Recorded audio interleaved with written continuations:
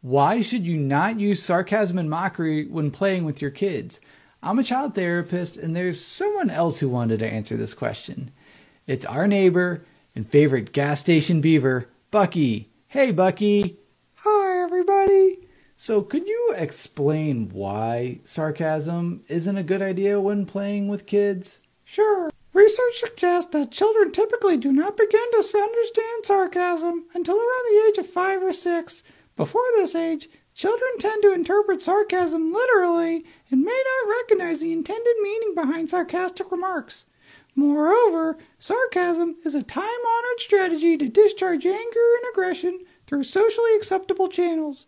Therefore, many grown-ups use sarcasm and teasing as a way to vent their frustrations at the child, but in a way that they will not comprehend.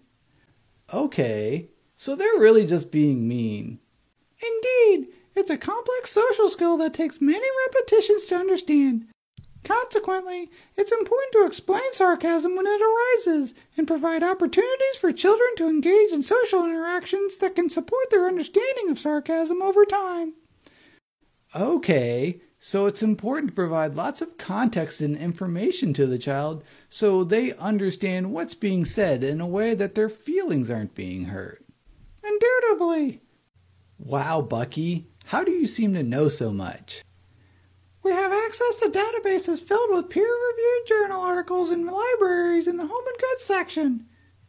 That's amazing. I usually don't make it past your wall of jerky. Well, thank you for your insight and have a good night, neighbor. Knock if you buck. Thank you. Oh, that Buc-ee. Well, it sounds like he taught us that sarcasm is a sophisticated way to express anger at a child in a way that they won't understand, so they don't have to be held accountable for it. And maybe that's why it's feeling uncomfortable.